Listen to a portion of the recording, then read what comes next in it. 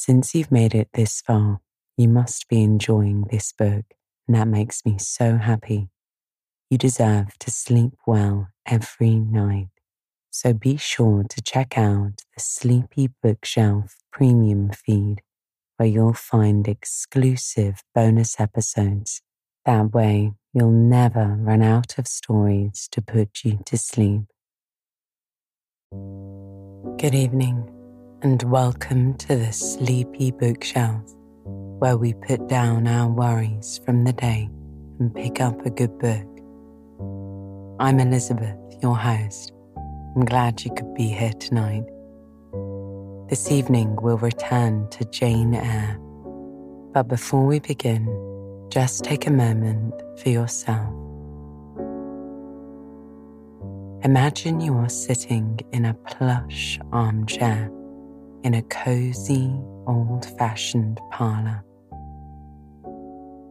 It's evening, and the candles lighting your space twinkle and flicker in the darkness. There is a fire crackling in the hearth next to you. You notice the flames dying out, but it's almost time for you to go to bed, so you don't need to add another log tonight. You have had a long, busy day. You take a deep breath in, and the warming smell of the fire hits your nostrils. And when you exhale, you sink further into your comfortable armchair.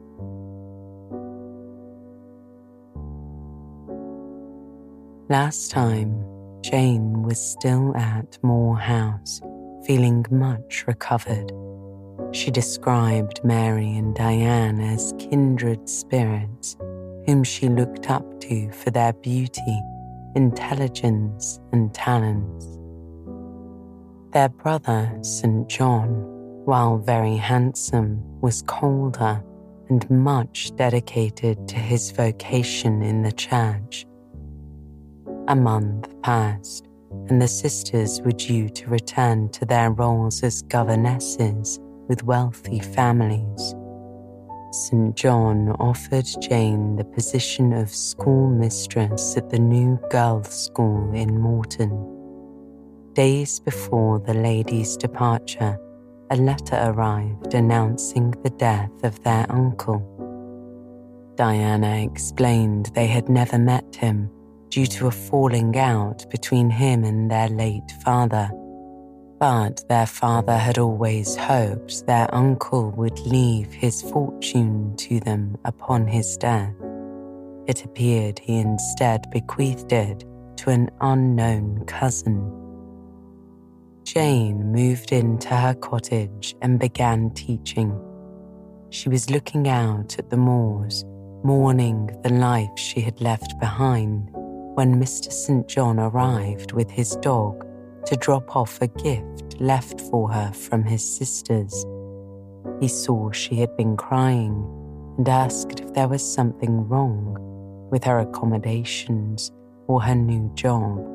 She told him no. He went on to describe how unhappy he had been as a clergyman until he had found his calling as a missionary. And that is where we pick back up tonight, with Jane and Mr. St. John Rivers standing outside her cottage. So just lie back and relax as I turn to the next pages of Jane Eyre.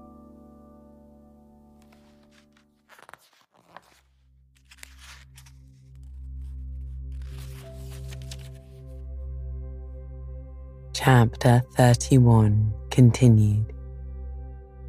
We might well then start when a voice, sweet as a silver bell, exclaimed, "Good evening, Mr. Rivers, and good evening, old Carlo.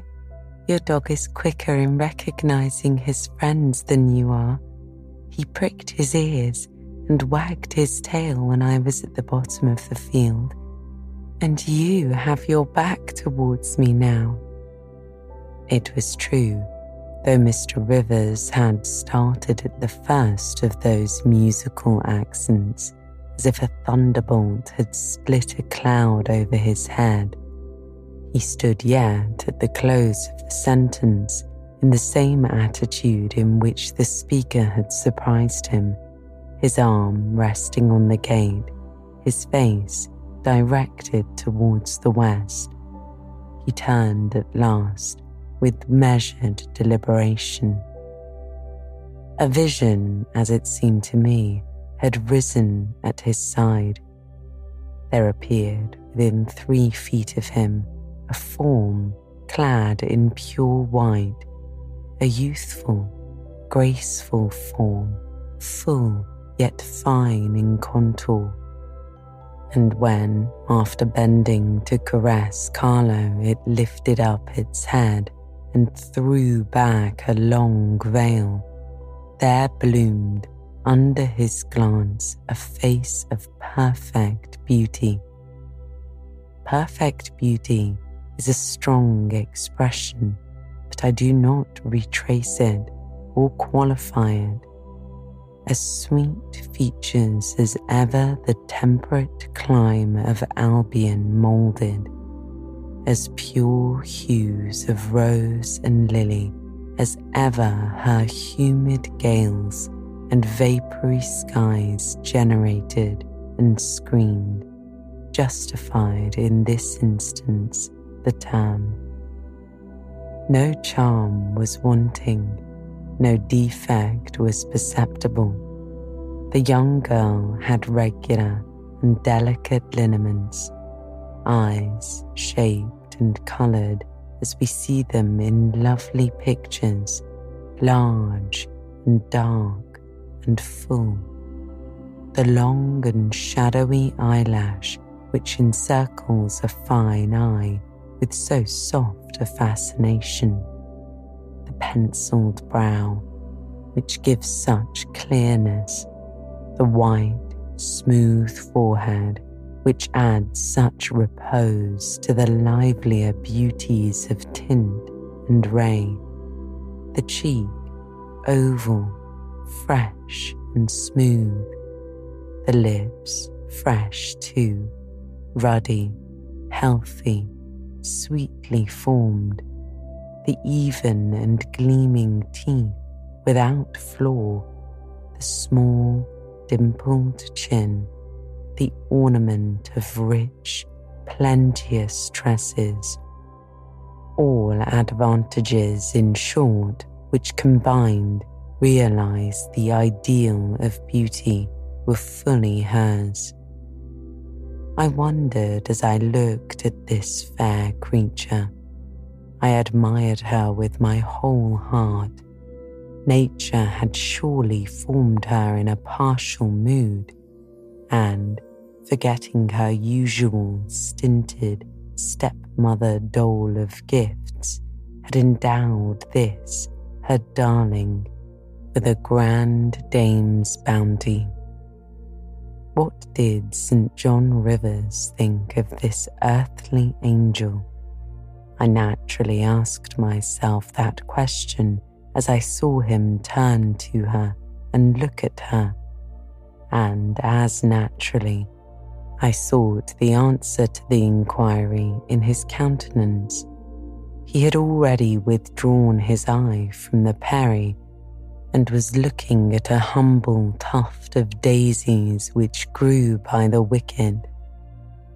"A lovely evening, but late for you to be out alone," he said as he crushed the snowy heads of the closed flowers with his boot. "Oh, I only came home this afternoon." She mentioned the name of a large town some 20 miles distant. "Papa told me you had opened your school and that the new mistress was come, so I put on my bonnet after tea and ran up the valley to see her. This is she?" she asked, pointing to me. "It is," said St. John. "Do you think you shall like Morton?" she asked of me, with a direct and naive simplicity of tone and manner pleasing if childlike. I hope I shall. I have many inducements to do so, I replied. Did you find your scholars as attentive as you expected? She asked. Quite, I answered. Do you like your house? Oh, very much. Have I furnished it nicely? Very nicely, indeed.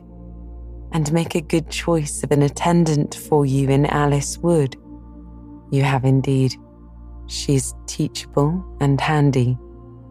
This, then, I thought, is Miss Oliver, the heiress favoured, it seems, in the gifts of fortune, as well as in those of nature. What happy combination of the planets presided over her birth, I wonder. I shall come up and help you teach sometimes, she added. 'Twill be a change for me to visit you now and then, and I like a change. Mr. Rivers, I have been so happy during my stay away. Last night, or rather this morning, I was dancing till 2 o'clock. The regiment is stationed there since the riots, and the officers are the most agreeable men in the world. They put all our young knife grinders and scissor merchants to shame. It seemed to me that Mr. St. John's underlip protruded and his upper lip curled a moment.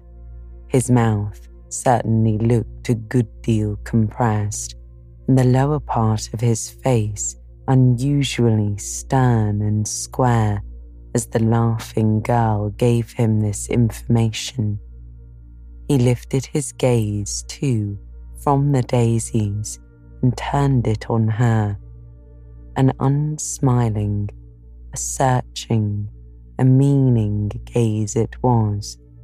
She answered it with a second laugh, and laughter well became her youth, her roses, her dimples, her bright eyes. As he stood mute and grave, she again fell to caressing Carlo. Poor Carlo loves me, said she. He is not stern and distant to his friends, and if he could speak, he would not be silent. As she patted the dog's head, bending with a native grace before his young and austere master, I saw a glow rise to that master's face. I saw his solemn eye melt with sudden fire and flicker with resistless emotion. Flushed and kindled thus, he looked nearly as beautiful for a man as she for a woman. His chest heaved once, as if his large heart, weary of despotic constriction, had expanded, despite the will, and made a vigorous bound for the attainment of liberty. But he curbed it, I think, as a resolute rider would curb a rearing steed. He responded neither by word nor movement to the gentle advances made him. Papa says you never come to see us now, continued Miss Oliver, looking up. You are quite a stranger at Vale Hall. He is alone this evening, not very well. Will you return with me and visit him? It is not a seasonable hour to intrude on Mr. Oliver, answered St. John. Not a seasonable hour, but I declare it is. It is just the hour when Papa most wants company, when the works are closed and he has no business to occupy him. Now, Mr. Rivers, do come. Why are you so very shy, so very sombre? She filled up the hiatus his silence left by a reply of her own. I forgot, she exclaimed, shaking her beautiful curled head as if shocked at herself. I'm so giddy and thoughtless. Do excuse me. It had slipped my memory that you have good reasons to be indisposed for joining me in my chatter. Diana and Mary have left you, and Moor House is shut up. You are so lonely. I'm sure I pity you. Do come and see Papa. Not tonight, Miss Rosamond. Not tonight. Mr. St. John spoke almost like an automaton. Himself only knew the effort it cost him thus to refuse.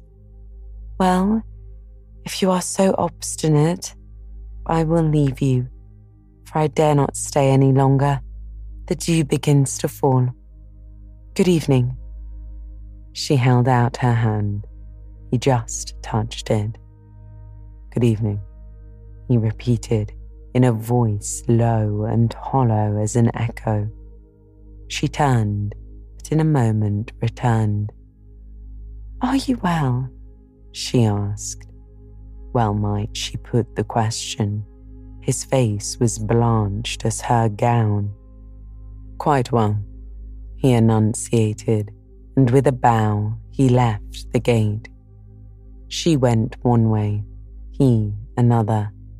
She turned twice to gaze after him as she tripped, fairy-like, down the field. He, as he strode firmly across, never turned at all. This spectacle of another's suffering and sacrifice wrapped my thoughts from exclusive meditation on my own. Diana Rivers had designated her brother inexorable as death. She had not exaggerated. Chapter 32. I continued the labours of the village school as actively and faithfully as I could. It was truly hard work at first. Some time elapsed before, with all my efforts, I could comprehend my scholars and their nature. There was a difference amongst them, and when I got to know them, and they me, this difference rapidly developed itself. Their amazement at me, my language, my rules and ways, once subsided, I found some of these children to be sharp-witted girls enough. Many showed themselves obliging and amiable too, and I discovered amongst them not a few examples of natural politeness and innate self-respect, as well as of excellent capacity that won both my goodwill and my admiration. These soon took a pleasure in doing their work well, in keeping their persons neat, in learning their tasks regularly, in acquiring quiet and orderly manners. The rapidity of their progress in some instances was even surprising, and an honest and happy pride I took in it. Besides, I began personally to like some of the best girls, and they liked me. I had amongst my scholars several farmers' daughters, young women grown almost. These could already read, write, and sew, and to them I taught the elements of grammar, geography, history, and the finer kinds of needlework. I found estimable characters amongst them, characters desirous of information and disposed for improvement, with whom I passed many a pleasant evening hour in their own homes. Their parents then, the farmer and his wife, loaded me with attentions.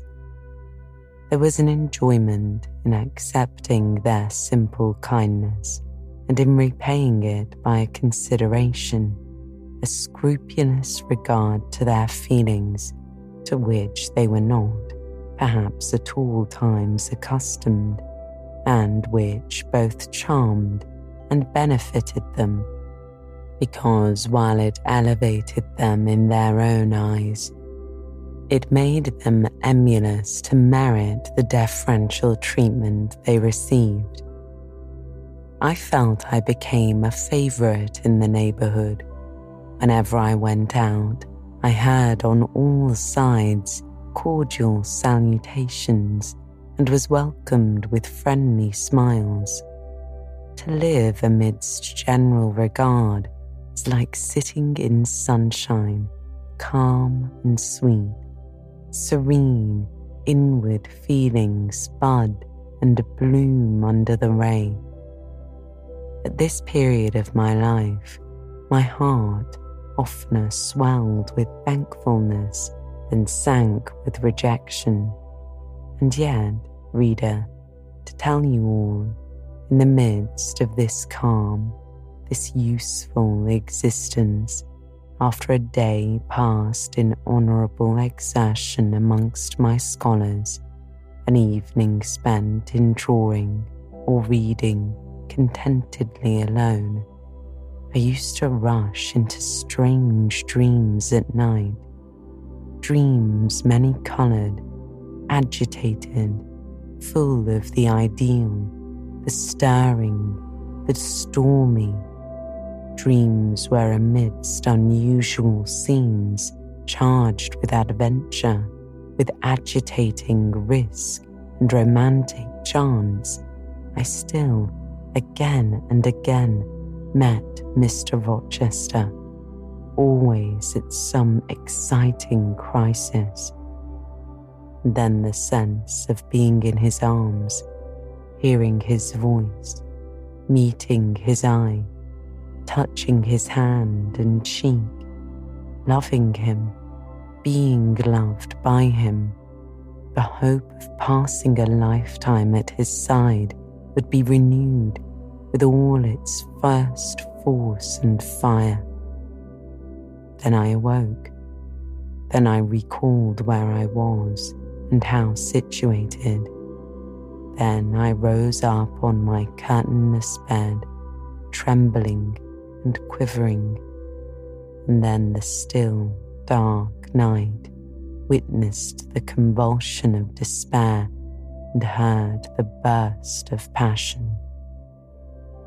By 9 o'clock the next morning, I was punctually opening the school, tranquil, settled, prepared for the steady duties of the day. Rosamond Oliver kept her word in coming to visit me.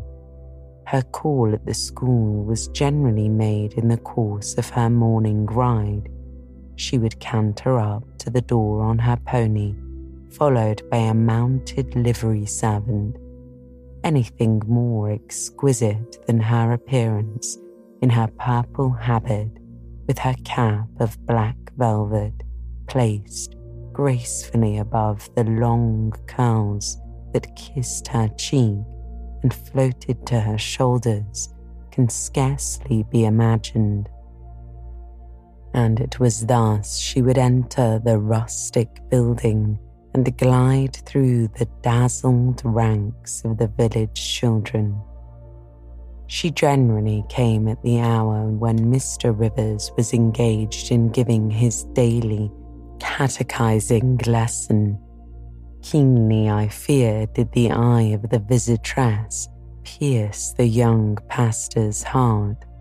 Sort of instinct came to warn him of her entrance, even when he did not see it, and when he was looking quite away from the door, if she appeared at it, his cheek would glow, and his marble-seeming features, though they refused to relax, changed indescribably, and in their very quiescence became expressive of a repressed fervour, stronger than working muscle or darting glance could indicate.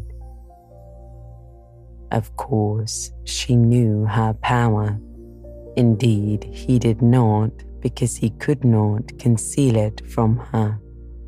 In spite of his Christian stoicism, when she went up and addressed him and smiled happily, encouragingly, even fondly in his face, his hand would tremble and his eye burn. He seemed to say with his sad and resolute look, if he did not say it with his lips, "I love you, and I know you prefer me. It is not despair of success that keeps me dumb. If I offered my heart, I believe you would accept it. That heart is already laid on a sacred altar. The fire is arranged round it. It will soon be no more than a sacrifice consumed." And then she would pout like a disappointed child. A pensive cloud would soften her radiant vivacity, but she would withdraw her hand hastily from his and turn in transient petulance from his aspect, at once so heroic and so martyr-like. St. John, no doubt, would have given the world to follow, recall, retain her when she thus left him, but he would not give one chance of heaven, not relinquish for the Elysium of her love one hope of the true eternal paradise. Besides, he could not build all that he had in his nature, the rover, the aspirant, the poet, the priest, in the limits of a single passion. He could not, he would not, renounce his wild field of mission warfare for the parlours and the peace of Vale Hall. I learnt so much from himself in an inroad I once, despite his reserve, had the daring to make on his confidence. Miss Oliver already honoured me with frequent visits to my cottage. I had learned her whole character, which was without mystery or disguise. She was coquettish, but not heartless, exacting, but not worthlessly selfish. She had been indulged from her birth, but was not absolutely spoiled. She was hasty, but good-humoured, vain. She could not help it when every glance in her glass showed a flush of loveliness, but not affected, liberal-handed, innocent of the pride of wealth, ingenuous, sufficiently intelligent, happy, lively, and unthinking. She was very charming, in short, even to a cool observer of her own kind like me. She was not profoundly interesting or thoroughly impressive. A very different sort of mind was hers from that, for instance, of the Sisters of St. John. Still, I liked her almost as I liked my pupil Adele, except that, for a child whom we have watched over and taught, a closer affection is engendered than we can give an equally attractive adult acquaintance. She had taken with amiable caprice to me.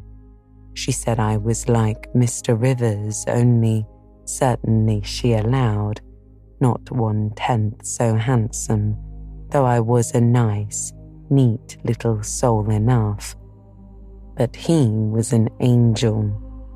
I was, however, good, clever, composed, and firm like him.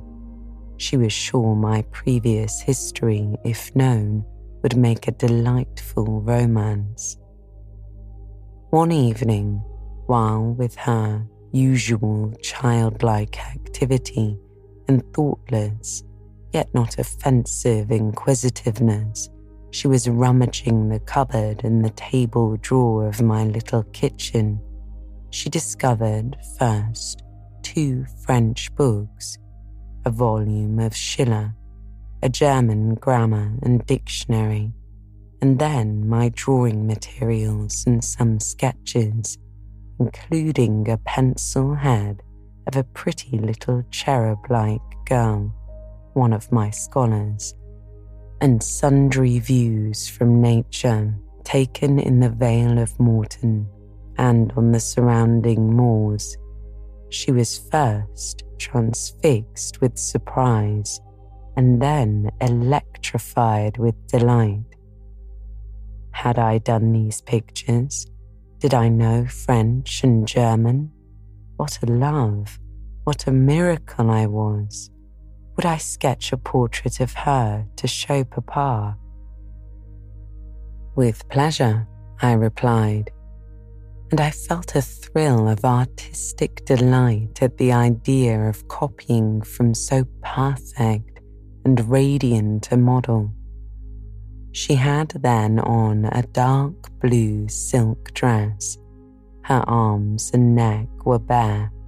Her only ornament was her chestnut tresses, which waved over her shoulders with all the wild grace of natural curls. I took a sheet of fine cardboard and drew a careful outline. I promised myself the pleasure of colouring it, and, as it was getting late then, I told her she must come and sit another day. She made such a report of me to her father that Mr. Oliver himself accompanied her next evening, a tall, massive-featured, middle-aged and grey-bearded man, at whose side his lovely daughter looked like a bright flower near a turret. He appeared a taciturn, perhaps a proud personage, but he was very kind to me. The sketch of Rosamond's portrait pleased him highly. He said I must make a finished picture of it. He insisted, too, on my coming the next day to spend the evening at Vale Hall. I went, found it a large, handsome residence, showing abundant evidences of wealth in the proprietor. Rosamond was full of glee and pleasure all the time I stayed. Her father was affable, and when he entered into conversation with me after tea, he expressed, in strong terms, his approbation of what I had done in Morton School, and said he only feared, from what he saw and heard, I was too good for the place and would soon quit it for one more suitable. "Indeed," said Rosamond, "she is clever enough to be a governess in a high family, Papa." I thought I would far rather be where I am than in any high family in the land. Mr. Oliver spoke of Mr. Rivers, of the Rivers family, with great respect. He said it was a very old name in that neighbourhood, that the ancestors of the house were wealthy, that all of Morton had once belonged to them, that even now he considered the representative of that house might, if he liked, make an alliance with the best. He accounted it a pity that so fine and talented a young man should have formed the design of going out as a missionary. It was quite throwing a valuable life away. It appeared then that her father would throw no obstacle in the way of Rosamond's union with St. John. Mr. Oliver evidently regarded the young clergyman's good birth, old name, and sacred profession as sufficient compensation for the want of fortune. It was the 5th of November and a holiday. My little servant, after helping me to clean my house, was gone, well satisfied with the fee of a penny for her Cid, all about me was spotless and bright. Scoured floor, polished grate, and well-rubbed chairs. I had also made myself neat and had now the afternoon before me to spend as I would. The translation of a few pages of German occupied me an hour. Then I got my palette and pencils and fell to the more soothing, because easier occupation of completing Rosamond Oliver's miniature. The head was finished already. There was but the background to tint and the drapery to shade off, a touch of carmine too to add to the ripe lips, a soft curl here and there to the tresses, a deeper tinge to the shadow of the lash under the azured eyelid. I was absorbed in the execution of these nice details when, after one rapid tap, my door unclosed, admitting St. John Rivers. "I'm come to see how you are spending your holiday," he said. "Not, I hope, in thought? No, that is well. While you draw, you will not feel lonely. You see, I mistrust you still, though you have borne up wonderfully so far. I have brought you a book for evening solace." And he laid on the table a new publication, a poem. One of those genuine productions so often vouchsafed to the fortunate public of those days, the golden age of modern literature.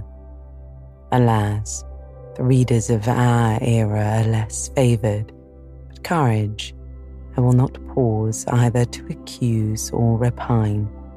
I know poetry is not dead, nor genius lost. They will both assert their existence, their presence, their liberty and strength again one day. Powerful angels, safe in heaven. They smile when sordid souls triumph and feeble ones weep over their destruction. Poetry destroyed, genius banished. No, mediocrity, no. Do not let envy prompt you to the thought. No, they not only live, but reign and redeem, and without their divine influence spread everywhere, you would be in hell, the hell of your own meanness. While I was eagerly glancing at the bright pages of Marmion, for Marmion it was, St. John stopped to examine my drawing. His tall figure sprang erect again with a start. He said nothing. I looked up at him. He shunned my eye. I knew his thoughts well and could read his heart plainly. The moment I felt calmer and cooler than he. I had then temporarily the advantage of him, and I conceived an inclination to do him some good if I could. With all his firmness and self-control, thought I, he tasks himself too far, locks every feeling and pang within, expresses, confesses, imparts nothing. I'm sure it would benefit him to talk a little about this sweet Rosamond, whom he thinks he ought not to marry. I will make him talk. I said first, "Take a chair, Mr. Rivers." But he answered, as he always did, that he could not stay. "Very well," I responded mentally. "Stand if you like, but you shall not go just yet. I'm determined. Solitude, at least, is as bad for you as it is for me. I'll try if I cannot discover the secret spring of your confidence and find an aperture in that marble exterior through which I can shed one drop of the balm of sympathy. Is this portrait like? I asked bluntly. Like? Like whom? I did not observe it closely, he replied. You did, Mr. Rivers. He almost started at my sudden and strange abruptness. He looked at me, astonished.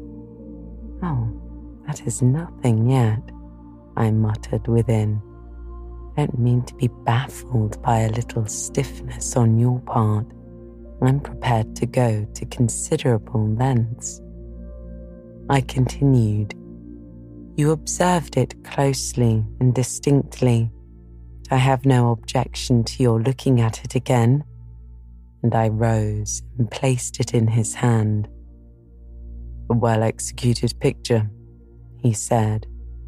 Very soft, clear colouring, very graceful and correct drawing. Yes, I know all of that. What of the resemblance? Who is it like? Mastering some hesitation, he answered. Miss Oliver, I presume. Of course. Now, sir, to reward you for the accurate guess, I will promise to paint you a careful and faithful duplicate of this very picture, provided you admit that the gift would be acceptable to you. I don't wish to throw away my time and trouble on an offering you would deem worthless. He continued to gaze at the picture. The longer he looked, the firmer he held it, the more he seemed to covet it. "'Tis like," he murmured. "The eye is well managed. The colour, light, expression perfect. It smiles. Would it comfort, or would it wound you to have a similar painting? Tell me that. When you were at Madagascar, or at the Cape, or in India, would it be a consolation to have that memento in your possession, or would the sight of it bring recollections calculated to enervate and distress?" He now furtively raised his eyes. He glanced at me, irresolute, disturbed. He again surveyed the picture. "That I should like to have it is certain. Whether it would be judicious or wise is another question," he replied. Since I had ascertained that Rosamond really preferred him and that her father was not likely to oppose the match, I, less exalted in my views than St. John, had been strongly disposed in my own heart to advocate their union. It seemed to me that should he become the possessor of Mr. Oliver's large fortune, he might do as much good with it as if he went and laid his genius out to wither and his strength to waste under a tropical sun. With this persuasion, I now answered, "As far as I can see, it would be wiser and more judicious if you were to take yourself the original at once." By this time he had sat down. He laid the picture on the table before him, and with his brow supported on both hands, hung fondly over it. I discerned he was now neither angry nor shocked at my audacity. I saw even that he was thus frankly addressed on a subject he had deemed unapproachable. To hear it thus freely handled was beginning to be felt by him as a new pleasure, an unhoped-for relief. Reserved people often really need the frank discussion of their sentiments and griefs more than the expansive. The sternness seeming stoic is human after all, and to burst with boldness and goodwill into the silent sea of their souls is often to confer them on the first of obligations. She likes you, I'm sure, said I as I stood behind the chair. And her father respects you. Moreover, she's a sweet girl, rather thoughtless. But you would have sufficient thought for both yourself and her. You ought to marry her. Does she like me? He asked. Certainly. Better than she likes anyone else. She talks of you continually.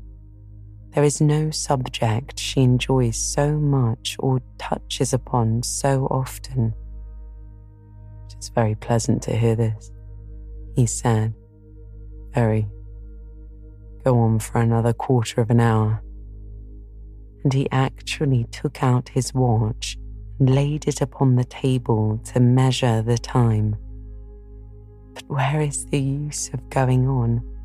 I asked, when you are probably preparing some iron blow of contradiction or forging a fresh chain to letter your heart.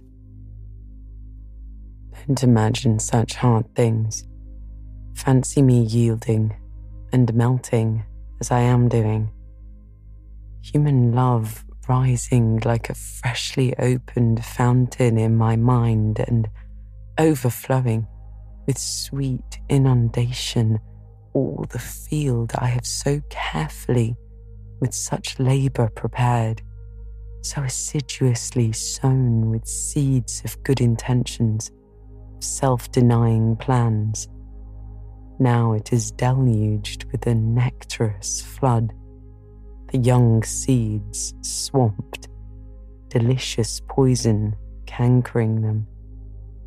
Now I see myself stretched on an ottoman in the drawing room at Vale Hall, at my bride, Rosamond Oliver's feet. She's talking to me with her sweet voice, gazing down on me with those eyes your skillful hand has copied so well, smiling at me with these coral lips. She is mine. I am hers. This present life and passing world suffice to me. Hush, say nothing. My heart is full of delight. My senses are entranced. Let the time I marked pass in peace. I humoured him. The watch ticked on. He breathed fast and low. I stood silent. Amidst this hush, the quarter sped. He replaced the watch, laid the pitcher down, rose and stood on the hearth. Now, said he, that little space was given to delirium and delusion. I rested my temples on the altar of temptation and put my neck voluntarily under the yoke of flowers. I tasted her cup. The pillow was burning. There is an asp in the garland. The wine has a bitter taste.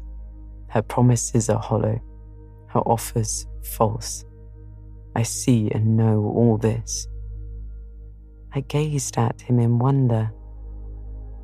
"'Tis strange," pursued he, "that while I love Rosamond Oliver so wildly, with all the intensity indeed of a first passion, the object of which is exquisitely beautiful, graceful, fascinating, I experience at the same time a calm, unwarped consciousness she would not make me a good wife, that she is not the partner suited to me, that I should discover this within a year after marriage, and that 12 months' rapture would succeed a lifetime of regret. This I know." "Strange indeed," I could not help saying. "While something in me," he went on, is acutely sensible to her charms. Something else is as deeply impressed with her defects. They are such that she could not sympathize in nothing I aspired to, cooperate in nothing I undertook. Rosamond, a sufferer, a labourer, a female apostle. Rosamond, a missionary's wife. No. But you need not be a missionary. You might relinquish that scheme. Relinquish? What? My vocation? My great work? My foundation laid on earth for a mansion in heaven? My hopes of being numbered in the band who have merged all ambitions in the glorious one of bettering their kind, of substituting peace for war, for the hope of heaven, for the fear of hell.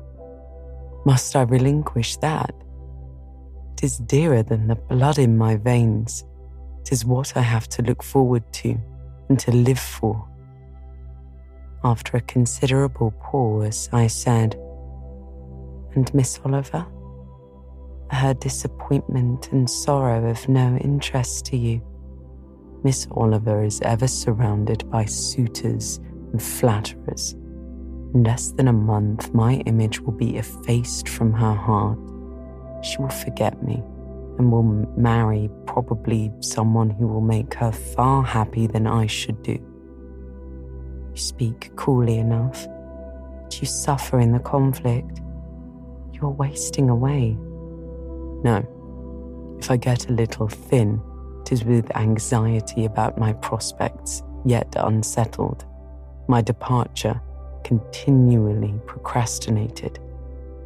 Only this morning I received intelligence that the successor whose arrival I have been so long expecting cannot be ready to replace me for 3 months to come yet. Perhaps the 3 months may extend to 6.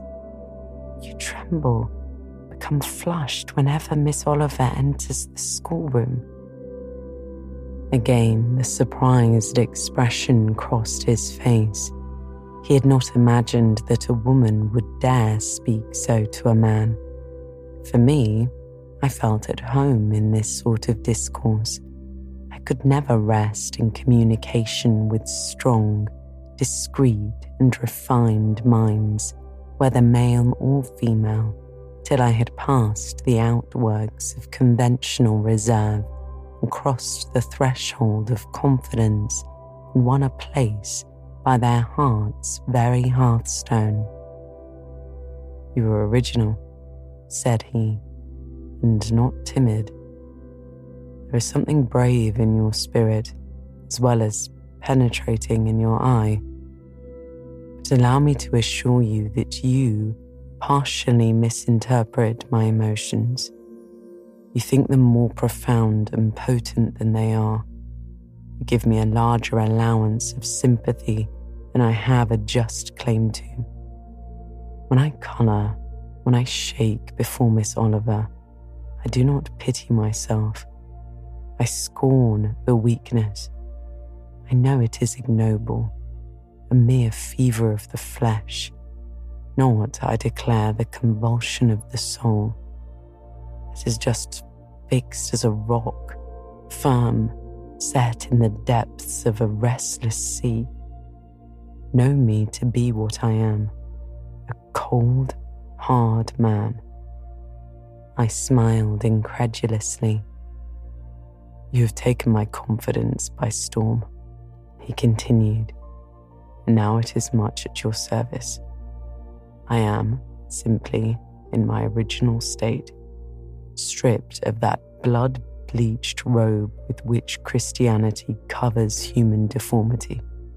Cold, hard, ambitious man. Natural affection only of the sentiments has permanent power over me. Reason and not feeling is my guide. My ambition is unlimited. My desire to rise lighter, to do more than others, is insatiable. I honor endurance, perseverance, industry, talent, because these are the means by which men achieve great ends and mount to lofty eminence.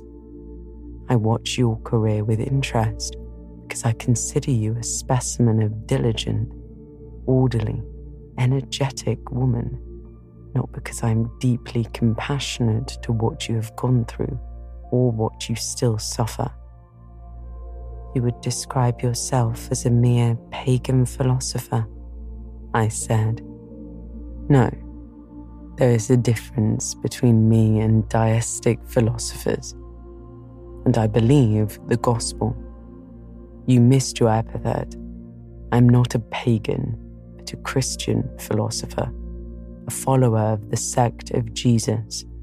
As his disciple, I adopt his pure, his merciful, his benignant doctrines. I advocate them.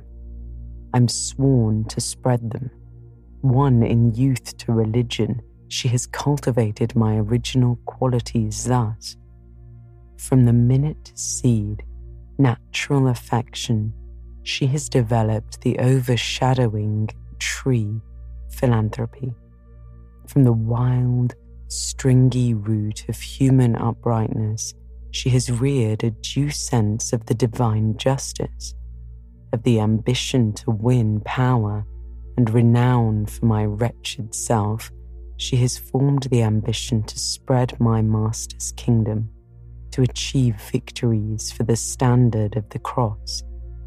So much has religion done for me, turning the original materials to the best account, pruning and training nature.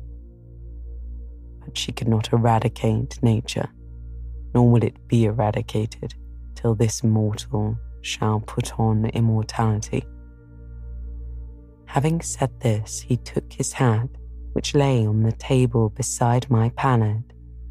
Once more, he looked at the portrait. She is lovely, he murmured. She is well named the Rose of the World, indeed. And may not I paint one like it for you? I asked. No, he replied. He drew over the picture the sheet of thin paper on which I was accustomed to rest my hand in painting to prevent the cardboard from being sullied. What he suddenly saw on this blank paper was impossible for me to tell, but something had caught his eye. He took it up with a snatch. He looked at the edge, then shot a glance at me, inexpressibly peculiar and quite incomprehensible, glance that seemed to take and make note of every point in my shape, face, and dress, for it traversed all, quick, keen as lightning. His lips parted as if to speak, but he checked the coming sentence, whatever it was. What is the matter? I asked. Nothing in the world, was the reply, and replacing the paper, I saw him dexterously tear a narrow slip from the margin. It disappeared in his glove, and with one hasty nod and good afternoon, he vanished.